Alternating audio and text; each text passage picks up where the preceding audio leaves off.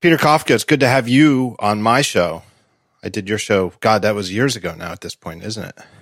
It was years ago, and then we had a crossover, and so I think this is our third podcast conversation. Yeah. Thanks for having me, John. It's a pleasure. Before we get into all of the streaming Michiganess, we can just recap yesterday. We're recording on Wednesday. Yesterday, Apple had their remote, virtual, however you want to describe it, Time Flies event. I presume that you watched? I have watched because I'm not in the business of paying a lot of attention to their watches and iPads.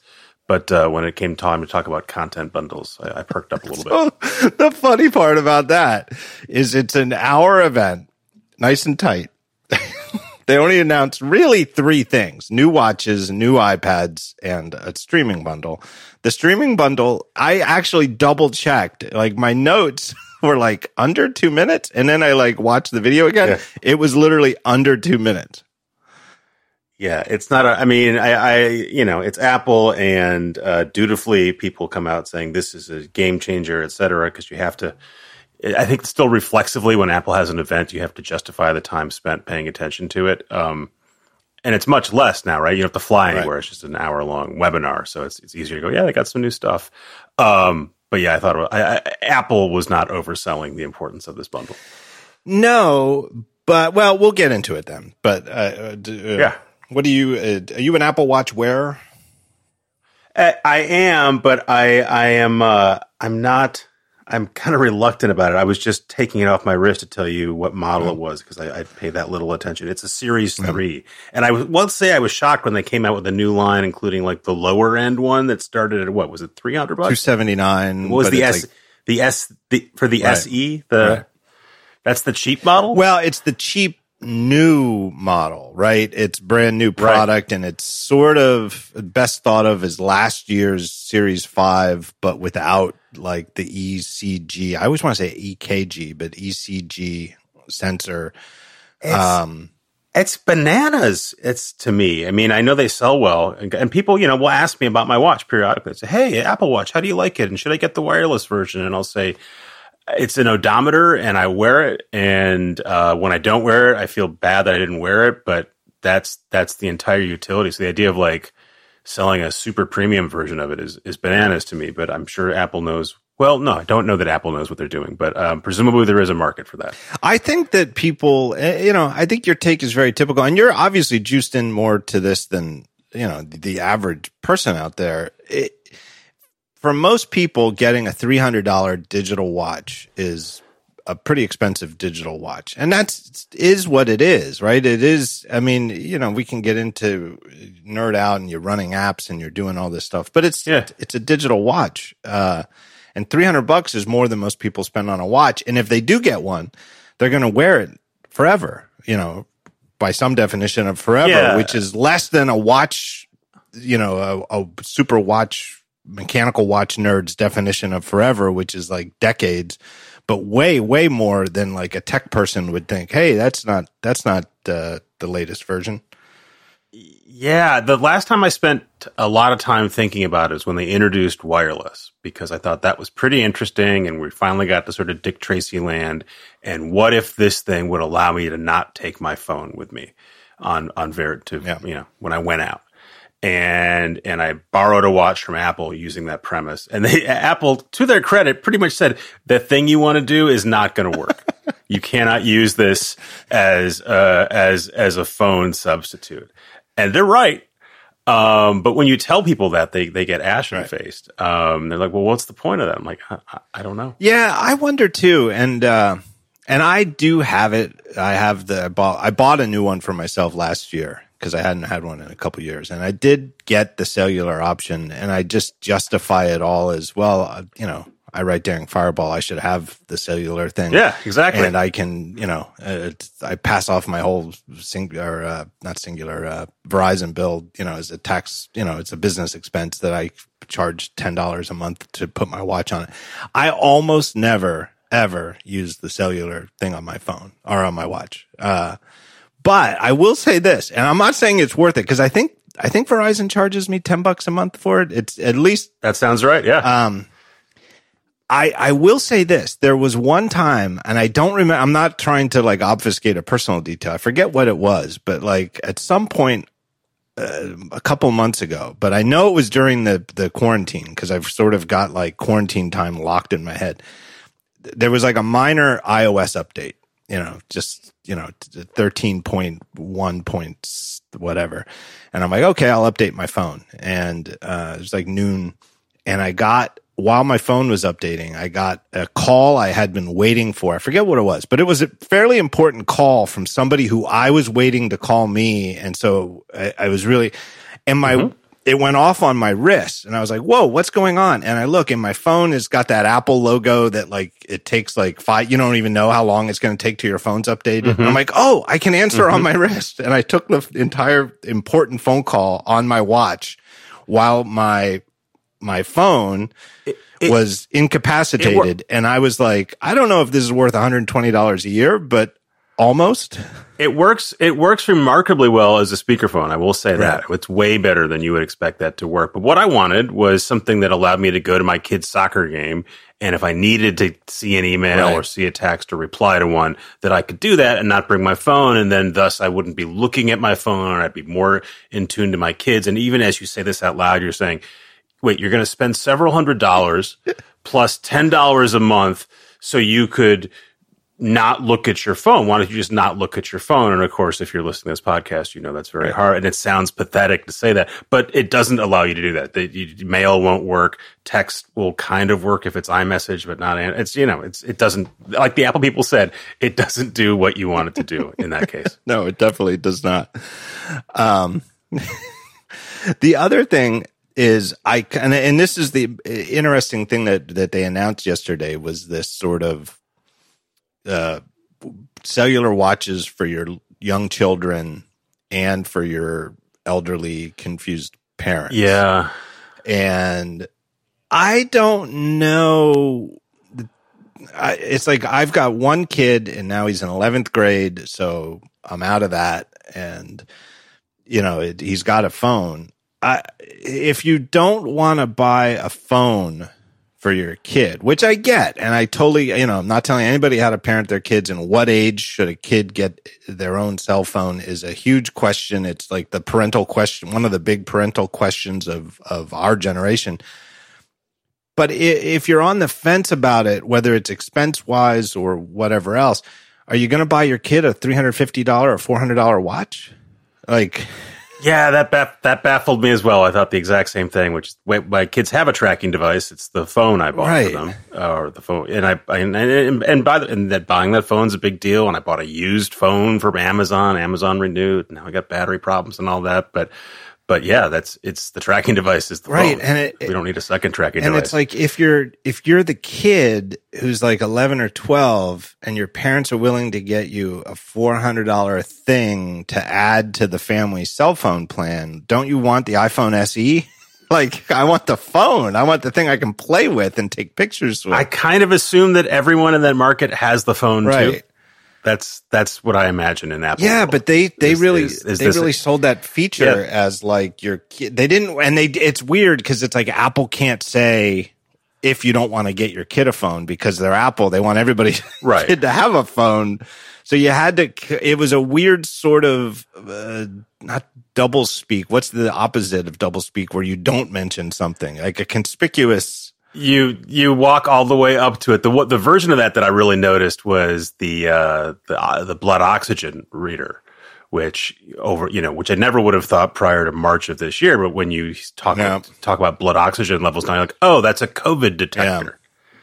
But of course, they can't say that because it's not. Yeah, and you'd have all kinds of liability problems. But I thought, I don't think there's anyone who saw that presentation and wasn't thinking about will this tell me if I'm sick or getting sick. And they conspicuously did not say that out loud. Yeah. And it's the other factor is that's partially coincidental because clearly that these sort of sensors are years in the making, both in terms of just the components technically take years. And then with these watch things, they take even longer, I think, than most of Apple's technology because they have to get FDA approval and then the FDA equivalents around the world, it's a regulatory nightmare. Right. It's not like one of these drop shipping people who came out with masks, middle of March and said, this will help you.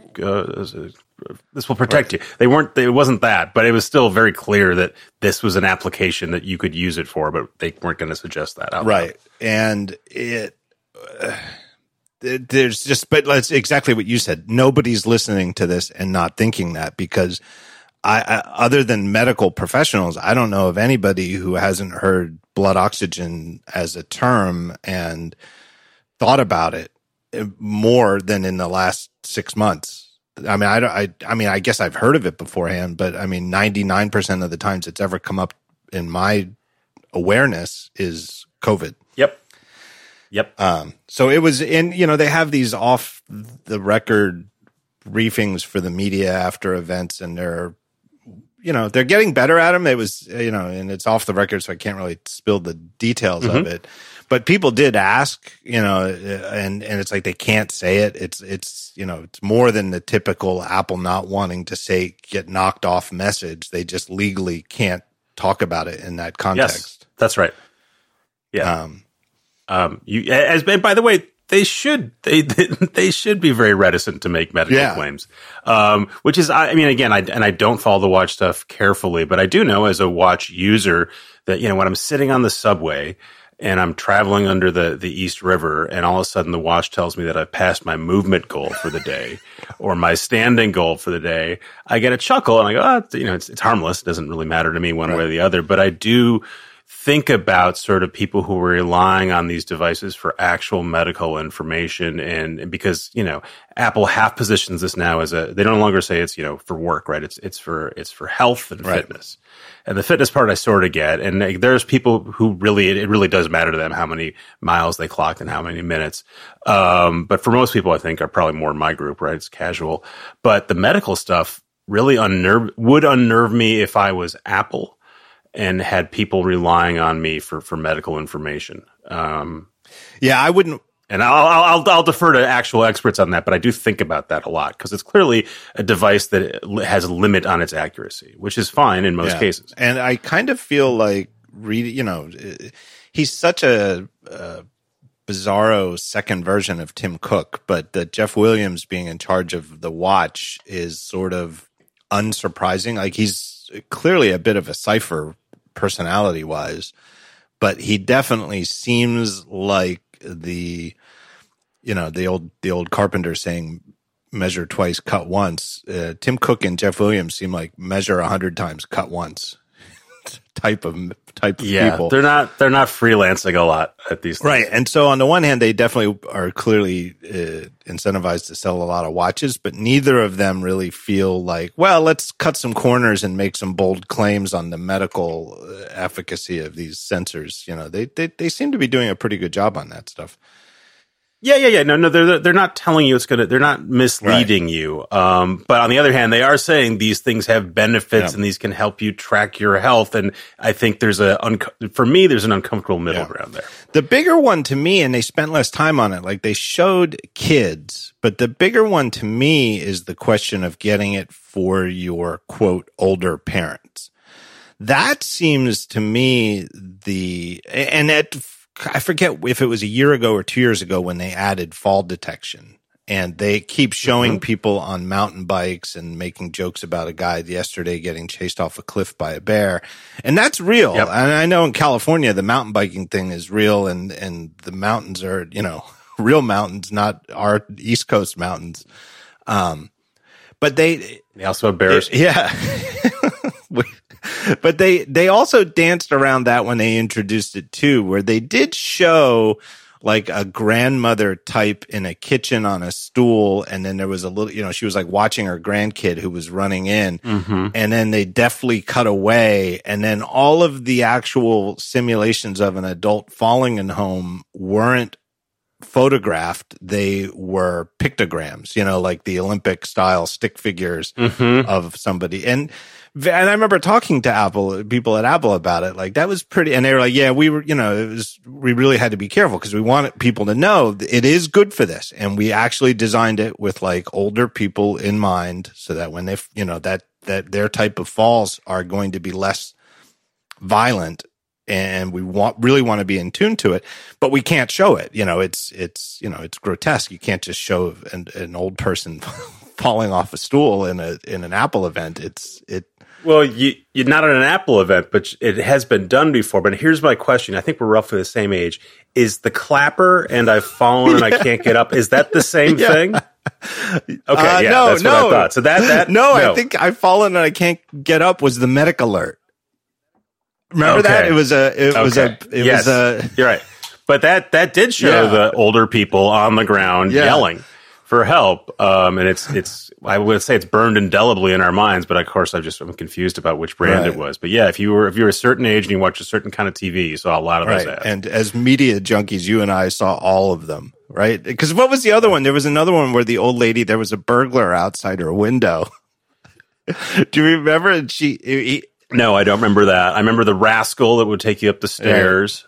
And then the clapper, and they all seem to be sort of aimed at the exact same target market. I think it might have been the same product as the I've fallen and I can't get up, the medic alert, but it was, in addition to falling, there was a burglar outside an old lady's window, conveniently on the ground floor, and he was making faces at her through the window to show that he was about to come in and burglars. The most alarming passage in time is when you go from laughing at those ads that are aimed at old people to gradually getting closer and closer to the target market. It's definitely happened to me with pharma stuff. Yeah, totally. Those pharma ads that run during football or 60 Minutes, I never paid any attention to. And I'm still not really the market for it yet, but I'm definitely getting closer. Yeah.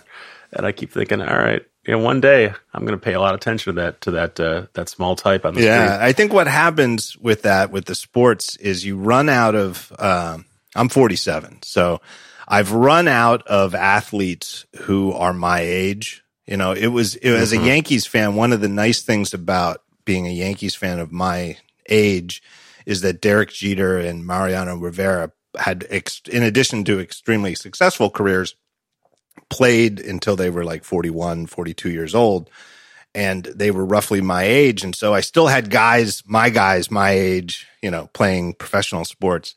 Now I'm 47. Nobody's left. Tom Brady is, I don't know, a remarkable 43 and still playing an NFL quarterback, and perhaps washed up. Yeah. Yeah. Kickers, I think, is our last chance to find someone, Morton Anderson or someone like, oh my God, we're so old. And every once in a while, there'd be a baseball pitcher who could pitch until his 40s because he was a knuckleball thrower or something like that. Phil Necro, I remember being very old. But this has been old timey radio brought to you by John. Well, but what happens is you go from having the last gasp of athletes your age to suddenly watching the commercials between there, and it's clearly a product for an older gentleman. And you're like, wait a minute, that actor looks younger than me. Whatever the medical problem that's ailing him that you tend to think of as being a generation older than you. All of a sudden, I'm like looking at the casting, and I'm like, well, he is he's a professional actor, but damn, he looks a handsome fellow. Yes, yeah. I got an Instagram ad inviting me to join a COVID vaccine test. I think it was Pfizer. And it's clearly one of those things where they, are A/B testing different images and targeting different people. And the gentleman in my Instagram ad was, I'm guessing, at least 10 years older than me. But it was gnarly to realize that they had pegged me as someone in that general bracket who might be interested in getting COVID testing through an Instagram ad, which is a whole other story. Instagram. People ask me, I keep saying this. People ask me like, hey, you're a Facebook critic. Why do you still have Instagram?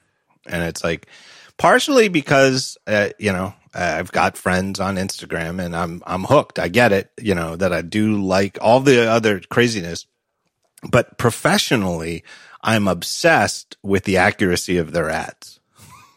Yep. It is. Yeah, no, I just went through this with someone who said, I'm quitting Facebook because of this latest outrage and I'm going, meet me over on Instagram. And I gently pointed out, and she knew that they were owned by the same thing. She said, I know, I just can't tolerate Facebook, and this is the compromise I'm making in my head, but I can't give up Instagram. The bizarre accuracy of their ads is like passing a street performer who's good at sleight of hand magic, and it's like sometimes you see the same trick. It's like, okay, you got me. I like old watches, so yeah, here's another vintage style watch or something, all right. But then they'll show me an ad for something else, and I'm like, wait, how did you know? The savviest people I know, people who are in tech, people who write about tech, will continue to tell me that Instagram or Facebook must be listening to them, and that's how they do the ad targeting. And then you explain that can't be possible, right. And they refuse to believe you because it's too eerie. And the sad reality, right, is we're much less interesting than we think we are, and there's much bigger pools of people who look like and act like us than we realize or want to accept. Yeah, I'm not a hobbyist sleight of hand magician, but I am a big devotee of just observing it. And that's exactly how sleight of hand magic works at a very macro level. Everybody's guess, well, they must be blank. And that's never it, right? That's never the explanation for the trick. But if you ever do get the explanation for a trick, it is always so mundane. It is like, what? Really? Yeah. That's how you do that? Yeah. Yeah, that's it. Yeah, you just scoop the coin into your lap. That's it, And oh no, they must be blank is like the equivalent of they must be listening to us. And it's like, nope, that's not it. Are you a Ricky Jay fan? The biggest. Okay, I figured. I love him too. Great. And a great New Yorker profile of him from years ago. If you I have. I read all of it. When he died, I went back and watched all of it. And there's like YouTubes that are like, I don't even know what's under 480p, but some of his old VHS stuff is really, really low res. And even there, it's like amazing. I love Ricky Jay. Also, what a great character actor. So great. So he'll go in your show notes. Yeah. And I feel like I've contributed. Yeah. Good. Here, let me take a break and thank our first sponsor of the show, my good friends at Linode, Linode. I used to pronounce them Linode, but it's Linode like Linux because it's Linux hosting. That's where I host during Fireball.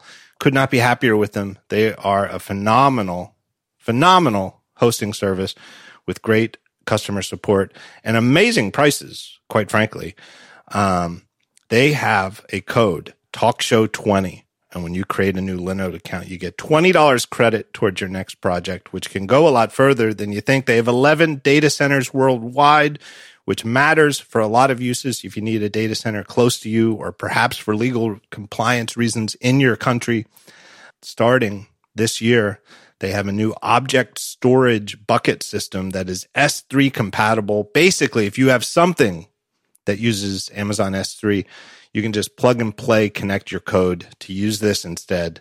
It is fantastic. They also have one-click installs of all the popular stuff you might want to host yourself. WordPress, game servers for Minecraft, big. Every time I mention that when I do these reads for Linode, people write and say, yeah, they got one for their kid, and it has made them like the most popular parent in the grade. Great use of this. Native SSD storage. They have a 40 gigabyte network at every one of their data centers. Just great stuff. They're also hiring. Linode.com/careers to find out more. If you are even vaguely thinking that you should work for a professional web hosting service, you know the type of jobs they have. Go check it out. It's a great company.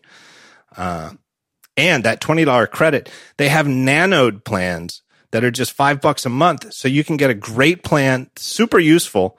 With the $20 credit, you get 4 months free. Unbelievable deal. Still going on. TalkShow20 is the code, and go to Linode, linode.com/thetalkshow, linode.com/thetalkshow to get started and find out more. My thanks to them, not just for sponsoring the show, but for keeping my website up. So I've got the new watch that came this morning, which was kind of an unbelievable story. So I don't know. You didn't follow real closely. They've got these new, they call them solo loop bands. So they're. Yeah, it looked like the loop that I have on my Series 3. There's the basic At a one. glance, it looks exactly like the Apple Watch straps most people have, the rubber ones. But there is no clasp. They just stretch. Right. And they are very. And is it one size? Is it one size fits all, and then you sort of stretch into it? It is. This is the part that I cannot stop thinking about, and I don't know what to do because again, it seems like I'm the victim of a sleight of hand magic trick. They have 12 sizes, 9. So there's 9 each. There's like the larger watch and the smaller watch, roughly men's, women's, but I know a lot of men who have the 40 millimeter one.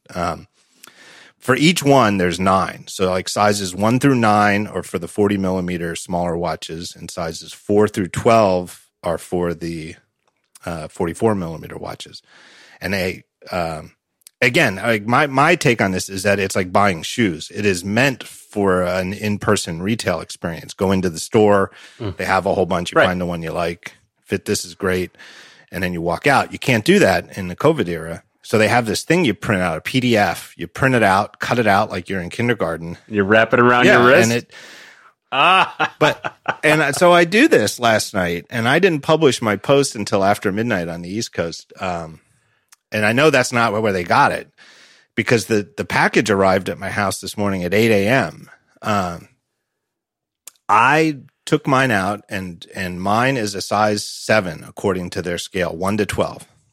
And closer to an 8 than to a 6, but definitely in the 7. And they're only about a centimeter difference, maybe even less than a centimeter. They're pretty fine grained. They sent me 2 straps, a 7 and an 8. How did they do this? Actually, they sent me 4. They sent me the rubber one and the braided yarn one, but each of those they sent in the size 7 and 8. And I wrote to Apple PR. I was like, I'm blown away by this. How did you know? And they were like, that's the magic of the Apple Watch team. And I'm like, that's not an answer. That's like, they've got, I think it's like a carnival, like guess your weight or guess your age. They have somebody. How much variance can there be in wrist size? You can be very skinny or very heavy, I guess. And then everyone else is kind of in the middle, right? Well, but think about like the regular strap with the one you have with the pins, right?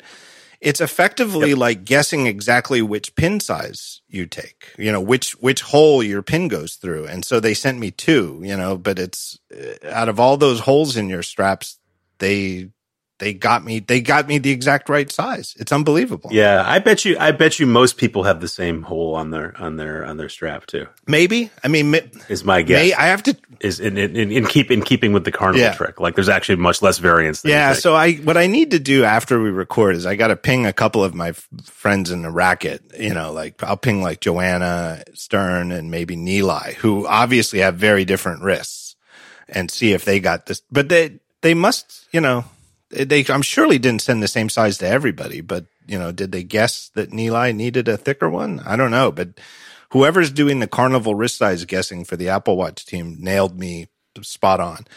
I love this strap. It is very, very nice and comfortable. Can I ask you something about that? Because I like I said, I do wear the watch, and I have at one point I went out and got the fancier straps and would put them on and off if I was exercising, and then I realized I'm just going to keep the one on. And that one, I don't want to gross anybody out, but it gets a little gamey over time, and I have to sort of wash it down. And if I'm exercising with it, and I periodically, I'm like, oh yeah, that thing needs a little wipe. How does that factor into a thing that you? I guess it's the same thing, right? It's a strap is a strap, and whether it's got a pin or a stretchy thing, it shouldn't matter. I was thinking about that as they talked about the one band that's harder to move. Yeah, off. well, it still slides in and out just as easily. It's like you don't really disconnect it, but I think anything rubbery like that, you're going to want to wash with soap and water once in a while. And that's sort of again, not to get into a watch nerd discussion, but it is sort of the problem with leather watch straps of all kinds is they don't last. If you wear one, if you get like a watch with a leather strap, it's not going to last for years. It just falls apart. Yeah, but you want it to sort of have that weathered look. Yeah, right? but eventually it's sort of it goes from looking like cool and weathered to looking like disgusting, or maybe having a bit of a smell. And leather doesn't take to a soap and water as well as other materials. I'm grossed out. It's my wrist I'm talking about. But anyway, it is a very nice strap. I feel it'll be very popular. And I will say their cutout system nailed my size perfectly. The 7 is the one that I thought from the paper cutout is exactly the most comfortable. The 8 that Apple sent me as like a second best guess fits, but is a little loose for my taste. And it feels like maybe somebody who likes a looser watch would prefer it. But it's really nice. And it's definitely lighter. I used my kitchen scale the regular rubber straps, the sport bands they call them, are about 25 grams. This one's only 13 grams, so it's about half the weight. Feels like nothing on your wrist. Can I ask a meta question here for you? Course. So they had 1 hour, 2.5 announcements to make. Do you prefer, like, and they no longer, right? They can have their announcements at whatever schedule they want, and they don't need to bring press out there. Do you prefer sort of these discrete chunks of announcements versus sort of one mega announcement, and here's 6 different things, and we're doing it all in one day? Does it matter to you as a professional Apple observer? I prefer the smaller ones, personally. Yeah. I would, and over the years, I struggle, and and part of it is my personal nature. Part of it is what I talked to you about on your show is the weird sort of semi-unique nature of my media empire, which is me. And it makes it harder for me. But I'm also personality-wise just not as good at covering a shotgun approach. Like, here's 12 things, here's my thoughts. Like, I do much better with one thing to concentrate on, even if it's not something that's like my favorite thing. Yeah, that's what I figured. And again, since there's no travel, it's not like you have to complain about getting on a plane, you know, in September and October. Yeah, and the other problem too, and I find dealing with Apple professionally in the media is, I feel like they're not, in some ways they're not that atypical, but they're always very Apple-y. And the one thing I always say to people, in all these years that I've been doing this, I have never once, in my opinion, been lied to by Apple. They've never said anything that I've thought was a lie, and I've never really felt like they screwed me on their response to something. If they don't want to answer a question, they just don't answer it. Or more typically, they give you a very Apple-y non-answer that they acknowledge as a non-answer. And one of the things I miss about being in person is they'll give you a look that says, I know it's a non-answer, and the words coming out of their mouth are a non-answer, but there's sort of a nod of the head that's like, that's the best I'm going to give you. Yeah, I think that is more common than not. Like, the people who are actually going to lie to you to your face, if they're professionals, they don't tend to last that long in the industry. And if it's a company, same problem. You can get away with it once or twice. But generally it's not a good way. And everyone sort of accepts that a non-answer is a non-answer, and they understand why you're. Well, there was a good story. I'm sure you saw it. There was a good story about a month ago. I think it was the Columbia Journalism Review who had a story about dealing with Facebook, and that Facebook is sort of the exception to the rule, where a lot of people in the media feel burned by Facebook PR. Yeah. There was, Casey Newton has an anecdote about being deceived about the plane. And to me, that seems like more of an outlier. I pretty much group Facebook in that same group of, they might waste your time, right, and not tell you things they want to tell you, and hold press events in which there's very little to say. But I think they are less likely to lie to you. And I think that story has a lot more to do with sort of the change in the way people perceive Facebook and the kinds of questions they ask Facebook now, as opposed to 4 or 6 years ago. And I think that's the difference, is you're asking much more serious questions about Facebook that are much more important than whether, a plane is actually in the air or this widget does that. It has more consequence. I think when I read that story, I thought, I don't think this is terribly dissimilar from a lot of other companies, but I think it was also shaded a bit. Well, the other factor is that Facebook PR for all of Facebook's properties is just not the worst place to work, but the busiest, because they have the most PR issues to put out that aren't of their own doing, right? You can't go through a week without at least 2 stories about Facebook popping up that they kind of have to address in some way, as a professional PR team, that aren't based on their announcements. They're about these constant fires that keep popping up. Right. That's what I'm getting at, right? It's one thing if you're Apple and you're generally just getting asked about the new whatever, right? And when is it coming out and what are the stats? And occasionally there's something unpleasant you have to discuss involving China or something, but usually it's not. right? And Facebook, now they're asking you about sort of like the existence and essence of Facebook, and are they responsible for this atrocity? And it's a very different set of questions. And I will say this, the one exception to the Apple PR doesn't say things that aren't true would be going back to this when Steve Jobs' health was in decline. And there were some definite issues there where what they said in hindsight clearly wasn't true. And there was, and again, it's such a unique situation. And I was nowhere near in the position I am now when that happened, around 2009, 2010. But there was an issue. I remember a lot of that. I remember Henry Blodgett saying, Steve Jobs looks very sick on stage. What's going on? And they were indignant about it. And there were all kinds of variants of that. And I was going to say the other exception to that is just Jobs in general, right? He was famous for saying, we're not going to do the following and then do that. And that's, it was less Apple than Steve Jobs personally deciding I'm not going to be forthcoming about what's going on. And it was like right before he took his first medical leave, and it was like, I don't know, it seems, or second medical leave. And it was like, everybody knew he had had cancer before. And it's like, is it back? And it was like, no, I have a dietary issue or something. I forget what it was, but it was like, Yep. He had a cold or he was gaunt and Yeah.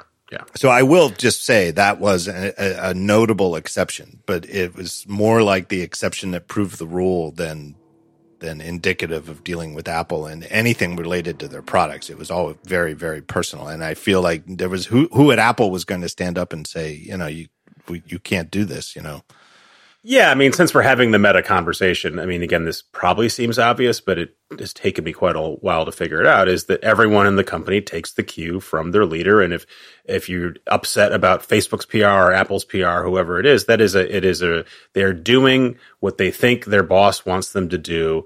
And their boss usually does want them to do it. And if there's a disconnect, that usually gets solved one way or another. And so if you're upset with a certain way a company is treating you, it's as a press person, that's what their CEO wants. Yeah. That's all I'll say now for the getting back to the watch. I love it. I do like the strap. I think it's nice. I think people are going to want to try them on. I do think the paper thing is an accurate gauge, but that's really all I have to say for now. It's not a super exciting product, so I don't feel. To me, I'm most interested in those 2 minutes of the. This is why I wanted to talk to you this week. Is to me. Let's do it. It's the bundle and the streaming, and where this stuff is going. So what are your thoughts on the Apple One bundle that they announced? I think it is, my mentions were flooded with people disagreeing with me, and that's their right, but I think it is an unimpressive bundle. I don't think it's meaningful for consumers or for Apple.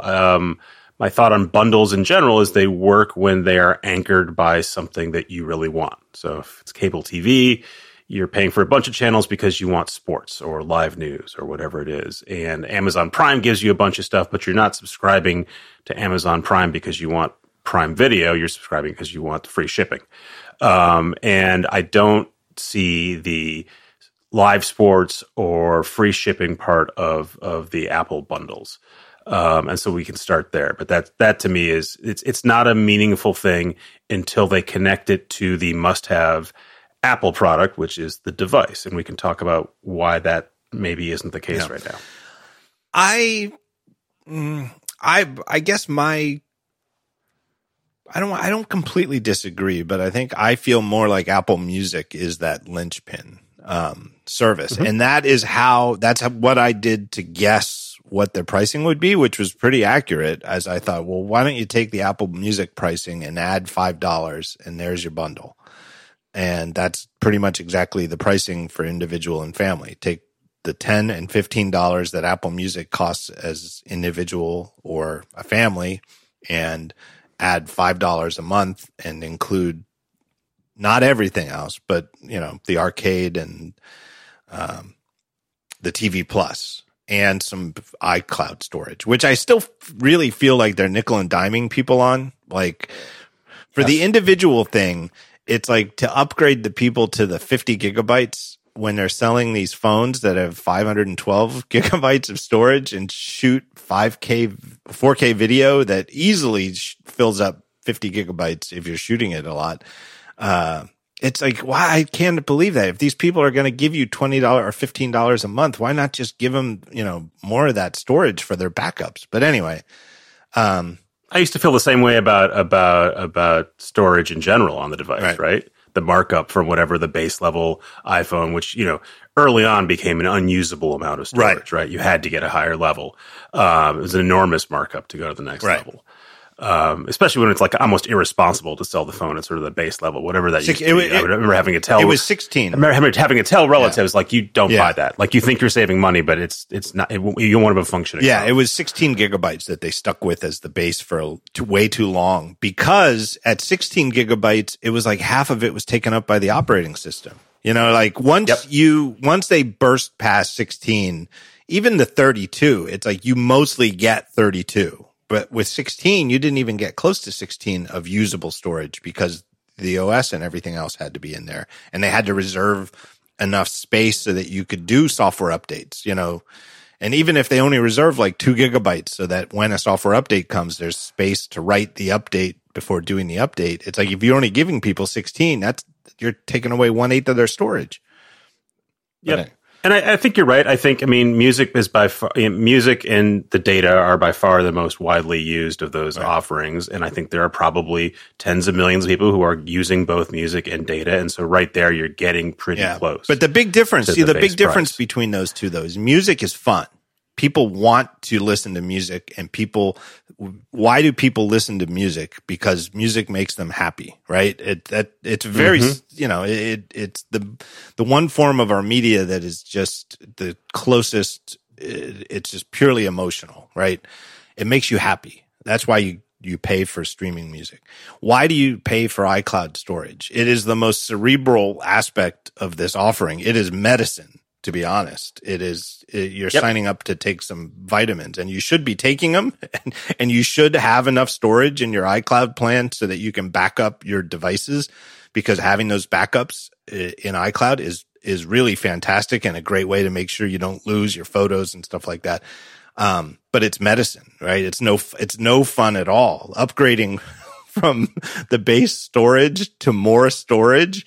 You don't see anything. You don't get to watch a funny episode of Ted Lasso. You don't get to listen. You don't get to brag to someone about how big your storage is. It's medicine. It's good, but that's why I feel like they should just offer everybody who gets into this Apple One bundle the 2 gigabytes, honestly, or terabytes, and it's like, well, that's more than anybody needs. Well, then fine. Then they don't have to worry about it. But isn't that a great, anyway, that's my argument on that. And frankly, I think that should be factored into your $1,000 phone. Right. You're paying this much, or you're paying this much for Apple Care. The storage should come with that. Like, it should just be a thing you don't have to decide you need to buy when the thing you wanted to access is no longer available and you thought it was, right?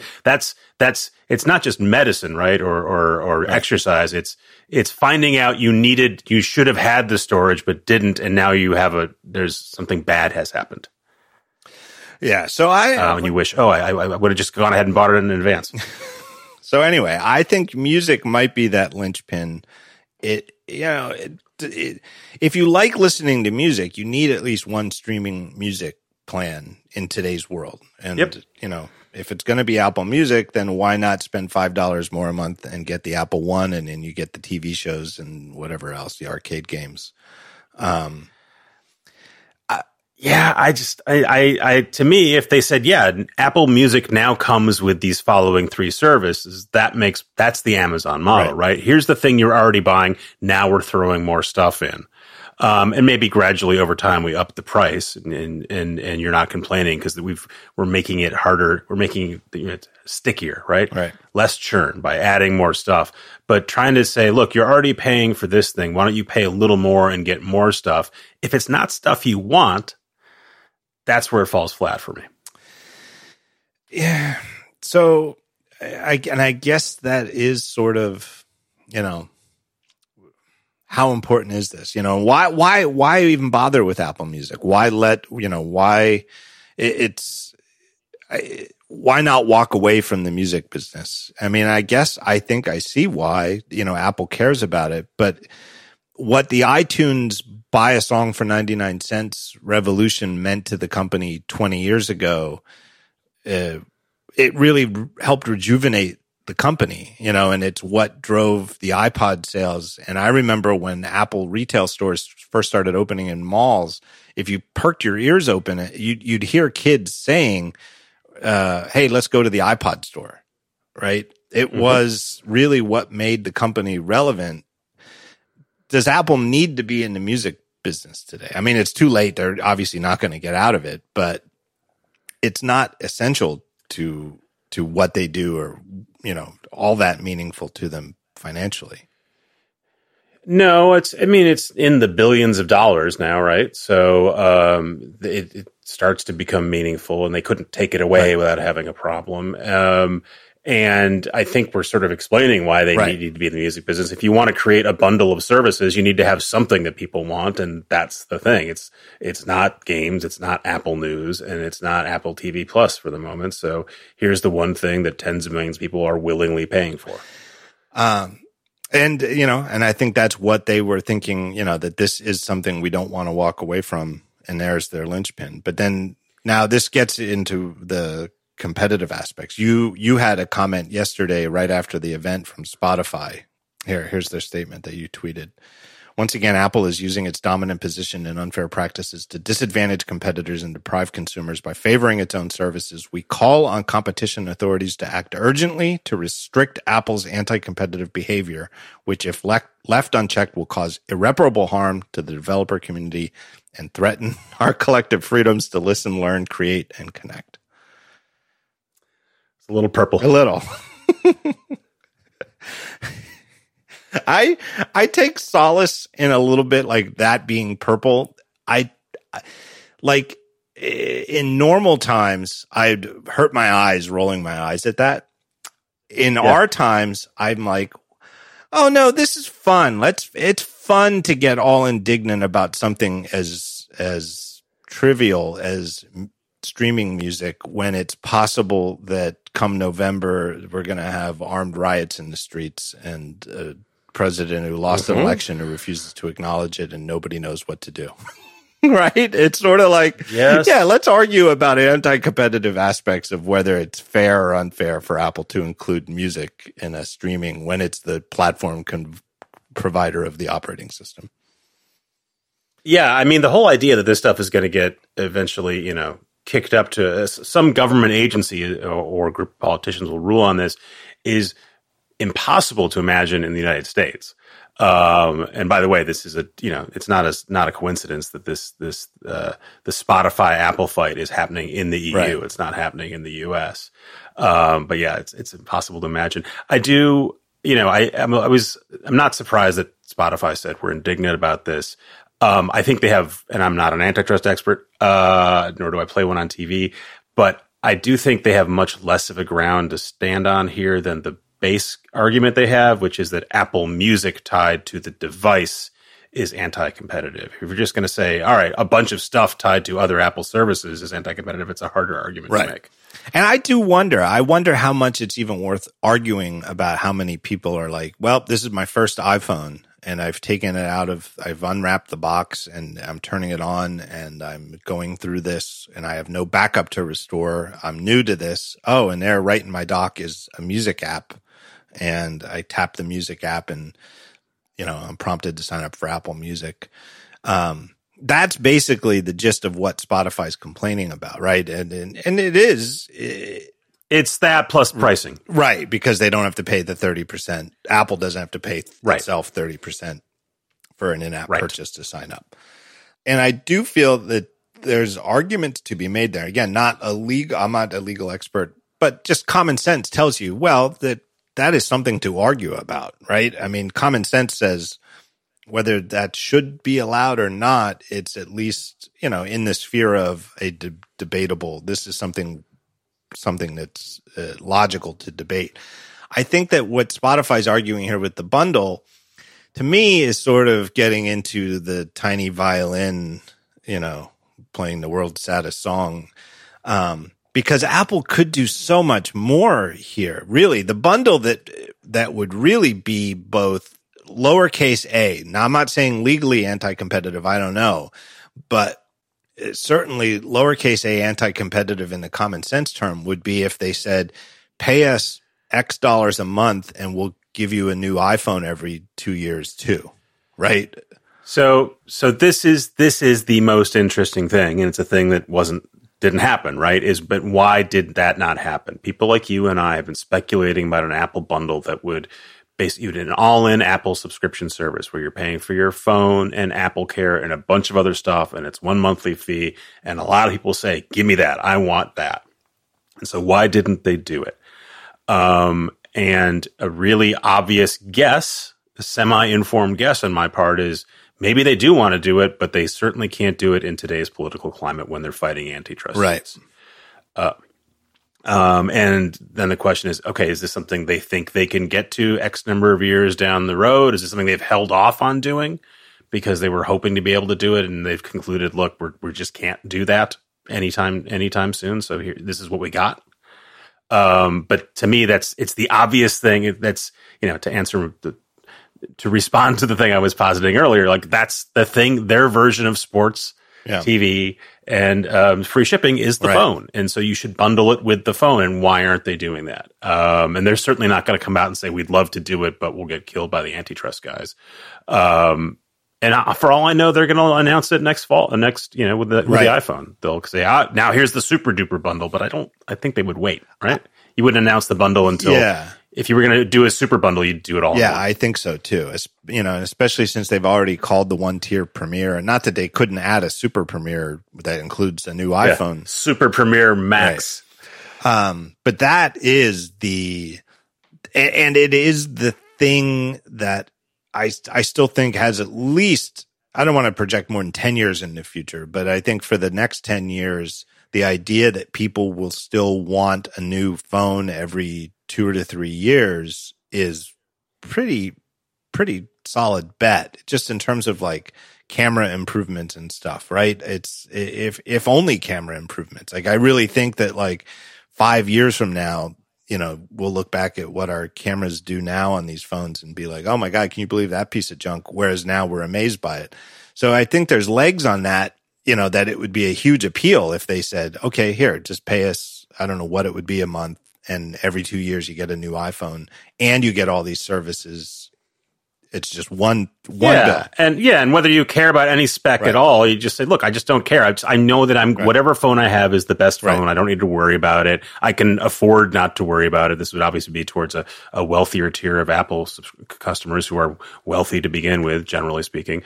That's a gross generalization, but compared to an Android consumer, that seems like the no-brainer, and so its absence is super interesting to me. And it just happens to be in the wake of Microsoft announcing the same sort of kind of idea with the new Xbox console hardwares, the Series S and the Series X, which I really, it's almost like a speech therapy exercise to make sure that audibly I say S and X differently. Oh, it's so bad. But with their game streaming service, and it's, Ben Thompson and I have talked about this on Dithering, it's really a very appealing deal because it's not like a credit card thing where you're paying interest and you wind up paying more over 2 years than you would have if you just bought it outright.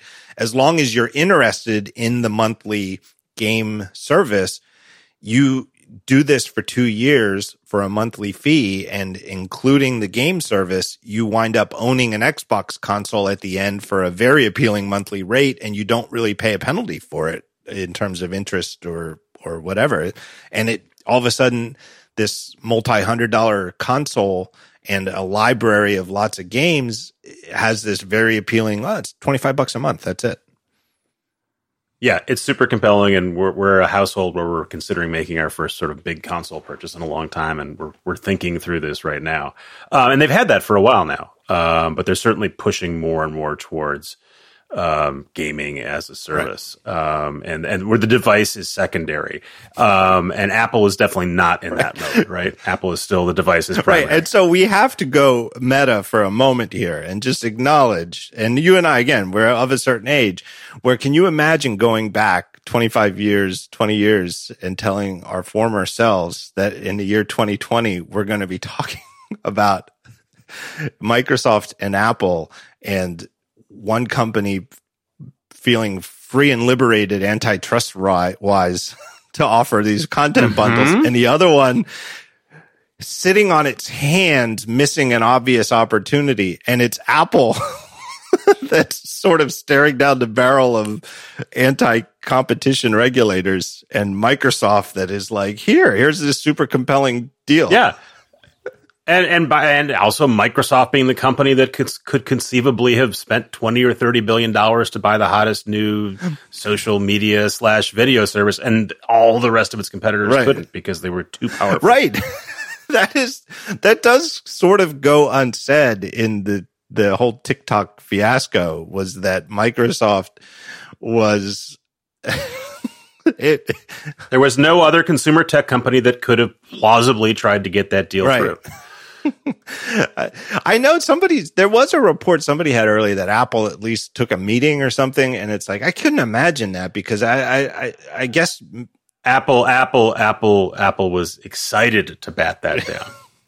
It doesn't make any sense. That's one of those, like, someone called someone from Apple, or a banker said they talked to Apple once or something like that. Apple, they went from, we don't comment on rumor and speculation, to hell no. There's no way we're doing it. Was just sort of the old salesman trick of, hey, that rich guy? He's interested. Yeah. We got a lot of people coming down to look at this car, so I can't promise it's here tomorrow. Very, very true. All right, I want to keep going on streaming, but I have one more sponsor I want to thank on this episode, and it's, oh man, do I love this company, Mack Weldon. Mack Weldon believes in smart design, premium fabrics, and simple shopping. They sell all sorts of stuff. They got started selling underwear, socks, all the sort of dependables that you need in your lower. I keep them in my lower drawers, undershirts and underwear and socks and stuff like that. But they've got all sorts of stuff now, hoodies and polos. I had a polo on yesterday from Mack Weldon. Love it. One of my all-time favorites. They have a new line of silver underwear and shirts that are naturally antimicrobial, which means they eliminate odor. It's a very friendly way of saying they don't get stinky. But they're super comfortable, very stylish. I love all the color options. They have great packaging. Oh, I'm a nerd for stuff like that. But I like it when I open a new thing and like the packaging is nice and it smells good just coming out of the packaging. Mack Weldon stuff is like that. They have even created their own new, totally free loyalty program that they call Weldon Blue. Now, you just buy more stuff. All you have to do is buy the stuff you're already buying from Mack Weldon, and they just escalate you through the thing. Once you get to level 1, you get free shipping for life. So you sort of get that, hey, if you just need some underwear, you just buy it and you're getting free shipping. And then once you reach level 2, you only have to spend $200 to get there. You start getting 20% off every order for the next year. So you spend $200, not that much.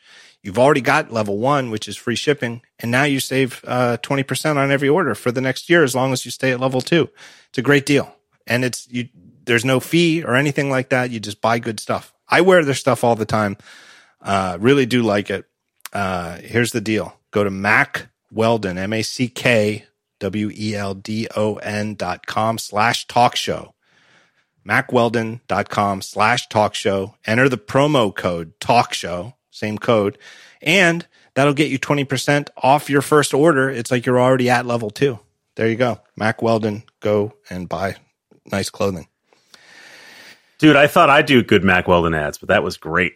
You know what? I love it when it's it just sounds corny, and it's like, but I just love it when it's a sponsor whose stuff I really love. And it's like, my line is I spend my own money on their product, which is true. Oh, I should mention too, a year ago, Merlin Mann was on the show, and I was telling him about the Mack Weldon slippers, and then like they sold out, and they were not a sponsor. We were just talking about them, but I love their slippers because they have a little back so that they stay on. I don't like a backless slipper, and lo and behold, a pandemic hits. I didn't put real shoes on. I wore out a pair of the slippers. But they were I've probably spent like 10 years worth of time in slippers in the last 6 months with the Mack Weldon slippers. They're fantastic. They're the best slippers I've ever owned. Cosign.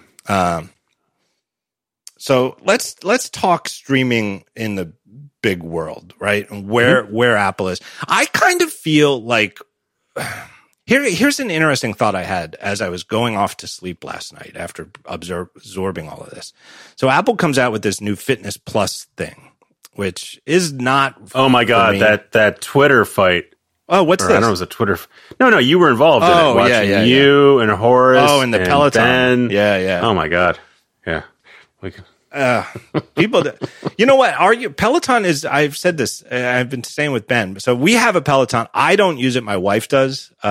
She won't even let me use it. She's very serious about it. I guess, she would let me use it if I asked to, but, we are a Peloton family. Ben has one too.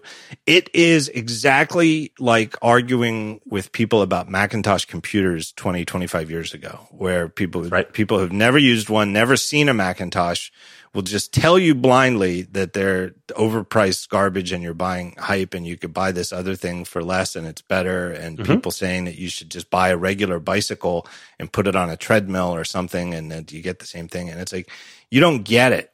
This is like one of the nicest pieces of kit I've ever seen in my life.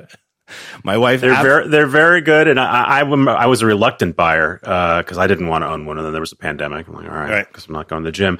And it's very good and all of that, and yes, there's definitely a cult around it. I'm not in the cult. It's a fine product. I'm happy to buy it, but I'm not going to go sing its praises. The thing that I find confusing from people who should know better is saying that the Apple exercise thing is competitive with Peloton, but that makes no sense. It makes no sense at all. It's competitive with a million other free and paid workout apps and videos, not with a device.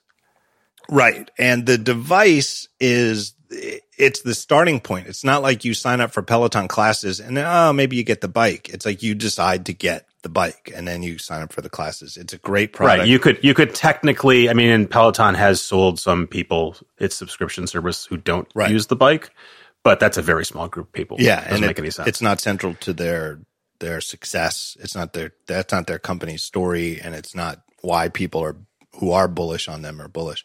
Anyway, I think that the fitness thing is orthogonal to Peloton. I don't want to get sidetracked on that. But the one thought I had going to sleep last night is, okay, what is the Fitness Plus thing? In a sense, they talked about it all in the context of actual fitness and you wear your watch and you measure all this stuff.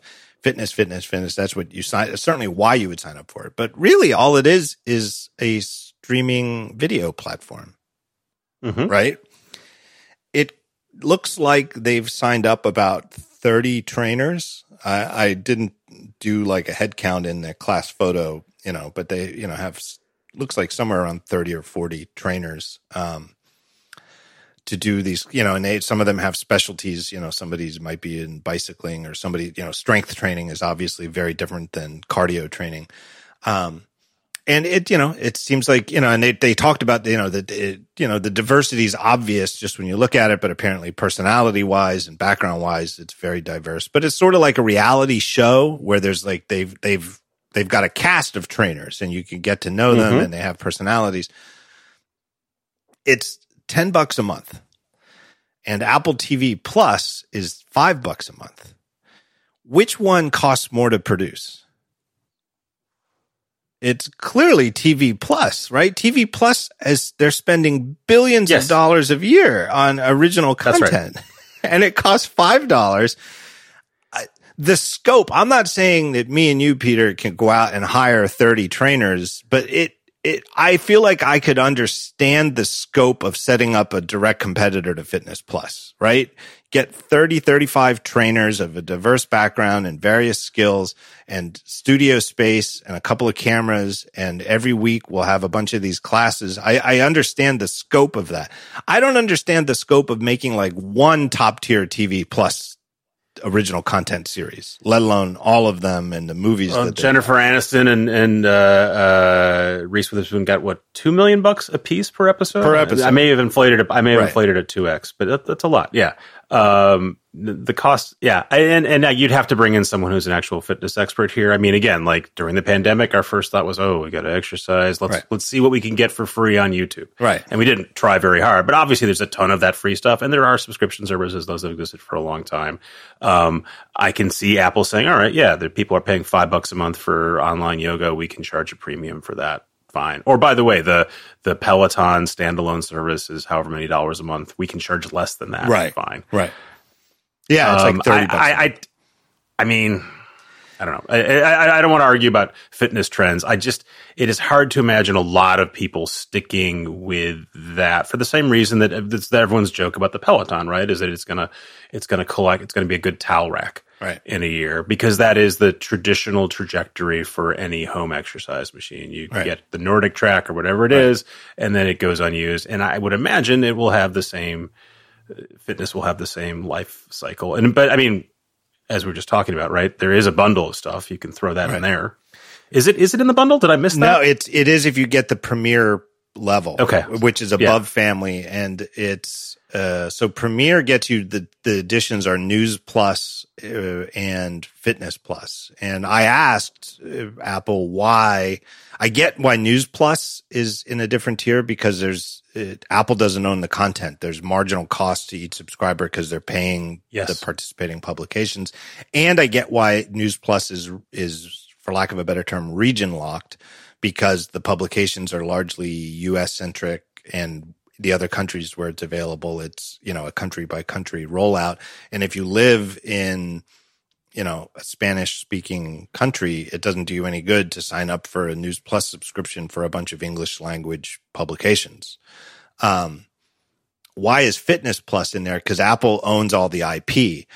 And the answer is, they were like, don't read too much about the similarities to News, but at a basic level right now, their initial cast of trainers they all speak English.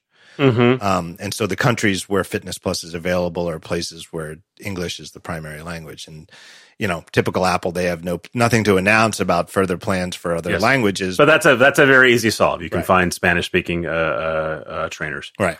But why, think about it. Like when you buy hardware devices from Apple or most companies, just about any company, if one of them is half the price of another, even a casual observer can figure out why. Why is the iPhone SE half the price of the iPhone 11 Pro? Well, it's smaller and it's older and it doesn't have Face ID and it has the old design and, the camera's not as fancy, and there you go. It's not as good a device. But TV Plus is way more stuff that is way, way, way more expensive to produce, and it's only $5 a month. And Fitness Plus is way easier to produce, way more limited, and it's $10 a month. It's like an inverse correlation to spending for how much it costs Apple to produce the service. I don't know. Maybe you can do the math where you figure out dollars spent per time used. But why is music $10 a month, but Netflix is $13 a month? There isn't necessarily a math you can do in your head, or the New York Times $15 a month. The prices are. I can tell you why Apple TV Plus is $5 a month or really free. Right? It's because no one would pay for it right now. And Apple will concede that. They're like, we're not, you give us a year minimum before we can sort of have a fully competitive product, is what they have told me in the past. And that's fair, right? You just can't, and presumably Apple's saying, this fitness thing, we're going to come out of the gates and it'll be competitive with any other subscription training service. Right. So your take more or less matches mine, which is that Fitness Plus is a real product where, what I mean by that is they're saying $10 a month, we can turn a profit. It's a profitable business for us to sign up X million people to pay $10 a month or to get it in their upgraded Apple One bundle, and the cost it costs us to do this. Whereas TV Plus isn't intended at all as we plan to make a profit selling this for $5 a month and giving it away to as many people as we possibly can excuse ourselves to give it away for year-long extensions at a time. It's the strategy reasons behind them getting into their own original content with TV Plus have nothing to do with making money selling it for $5 a month. And I think that's more clear now, and the Fitness Plus thing clarifies that than it was even when they announced it. Yeah, and I guess I just would hammer on the idea that presumably they're saying this is a finished product. This thing is competitive. You can, if you were using a different subscription service, you can compare this to that. Or if you were taking classes at your local gym, which you can no longer go to, you can compare this to that. Whereas you cannot compare, or you shouldn't, if you're Apple, you don't want to compare TV Plus to HBO or HBO Max or Netflix or Disney Plus, right? There's just way more stuff on those other services. Yeah. But also each of those companies has sort of very different levels of, investment in it, right? Like Netflix, what is Netflix? It's nothing but the streaming service, right? Right. Those are you're right. Those are different questions than those from the consumer, though, right? Like you're going to spend $10 or $5 or no dollars, and so you don't care why Netflix is priced one way and Disney is priced another. You just know what you're getting for your money, right? Right. I can't think of another competitive landscape that is so disparate though like that, right? It's like, just to pick three, right? So Netflix, everything, the entire company, and they're, have a massive valuation, and I think rightly so. They're just a huge cultural touchstone worldwide. And, incredible sell-through in terms of how many people have a Netflix subscription. But there is nothing else to the company than the monthly streaming subscription. Disney sort of in the middle, right? Disney does lots of things and makes money lots of ways with theme parks and cruise lines. And God bless them for trying to fill cruise ships going forward. But, motion pictures. They are trying to create their own Netflix in a significant way. Right. And the other would-be competitors are still they're not trying to do that yet. Right. They may say they are, but they're hedging their bets and they're not making that same kind of commitment. Right. And Disney, as a longtime Disney nerd, and I feel like the long-term trajectory for Apple in some ways, Disney has always been an interesting pattern to follow, right? There's the charismatic founder who died too young, and what does the company do after Steve Jobs is gone, after Walt Disney is gone?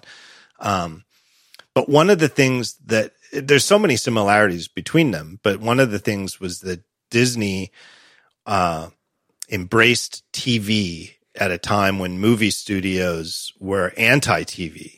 Right. They were like the movie studios, movies were movies and TV was this garbage black and white thing that was staticky. Mm-hmm. And Walt Disney was like, no, we can be in their homes. Hell yeah. We're going to have Mickey Mouse on every day right after school. What time does school end? 3:00, 3:30 every day, Mickey Mouse Club. We'll have kids running home to catch the show every day.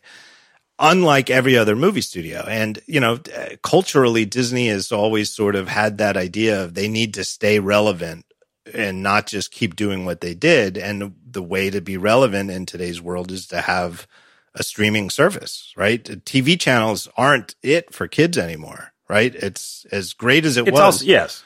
And it's also the model the consumer wants, right? Right.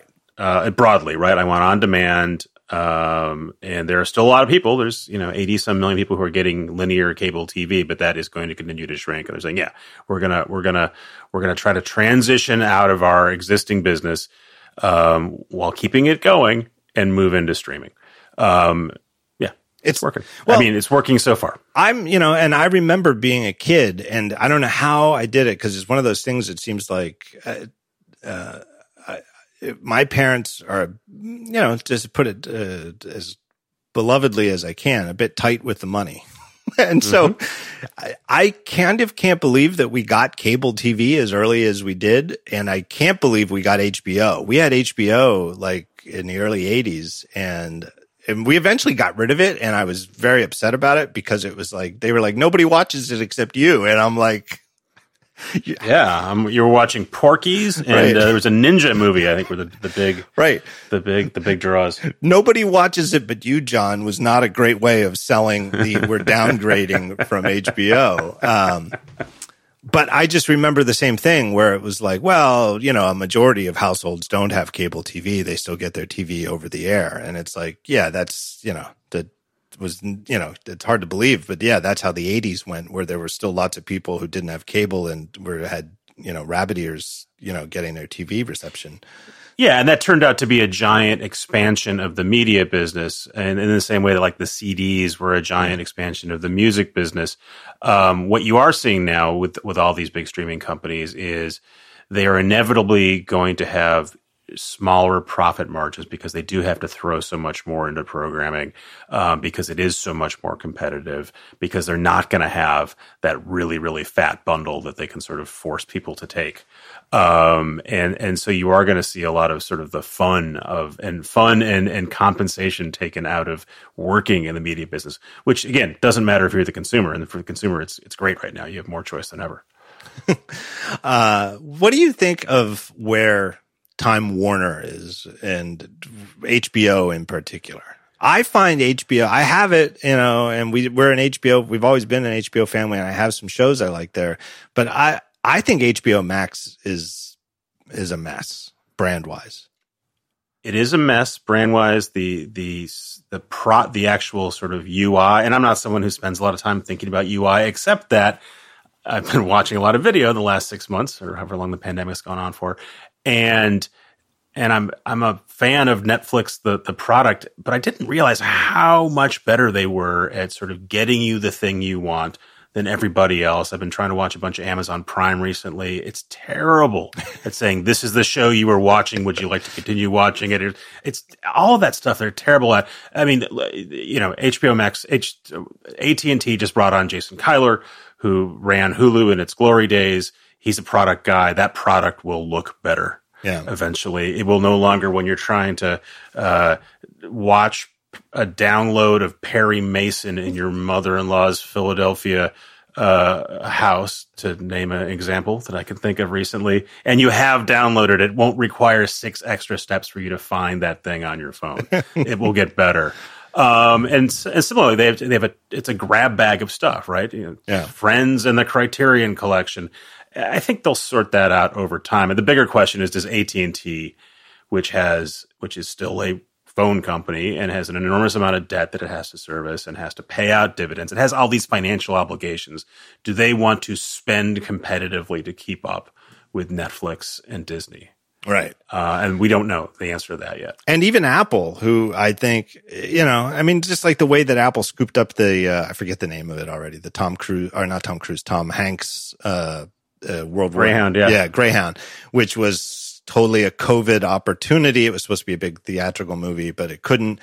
And it's just one of those things where, well, why did Apple win the bidding? One of the reasons is that it's a pittance for Apple, right? And, $100 million, whatever, sounds good. Apple is most recently described to me as, this is pre-COVID, but the new dumb money in Hollywood. Yeah. That Eddie Q is the most important guy, but he's the person you bring your project to first because he may pay the most. Right. Which isn't really a ringing endorsement.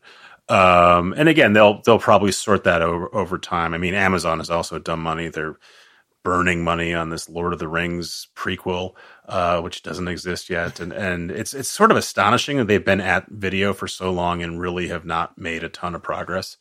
But again, Amazon can afford to screw around and not get it right for a long time. So can Apple.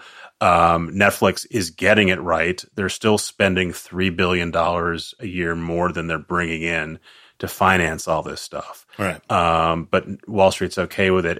But for these other companies that are in the middle, where it is their core business, but it's unclear how much they're going to be able to throw at that. That's the real question mark.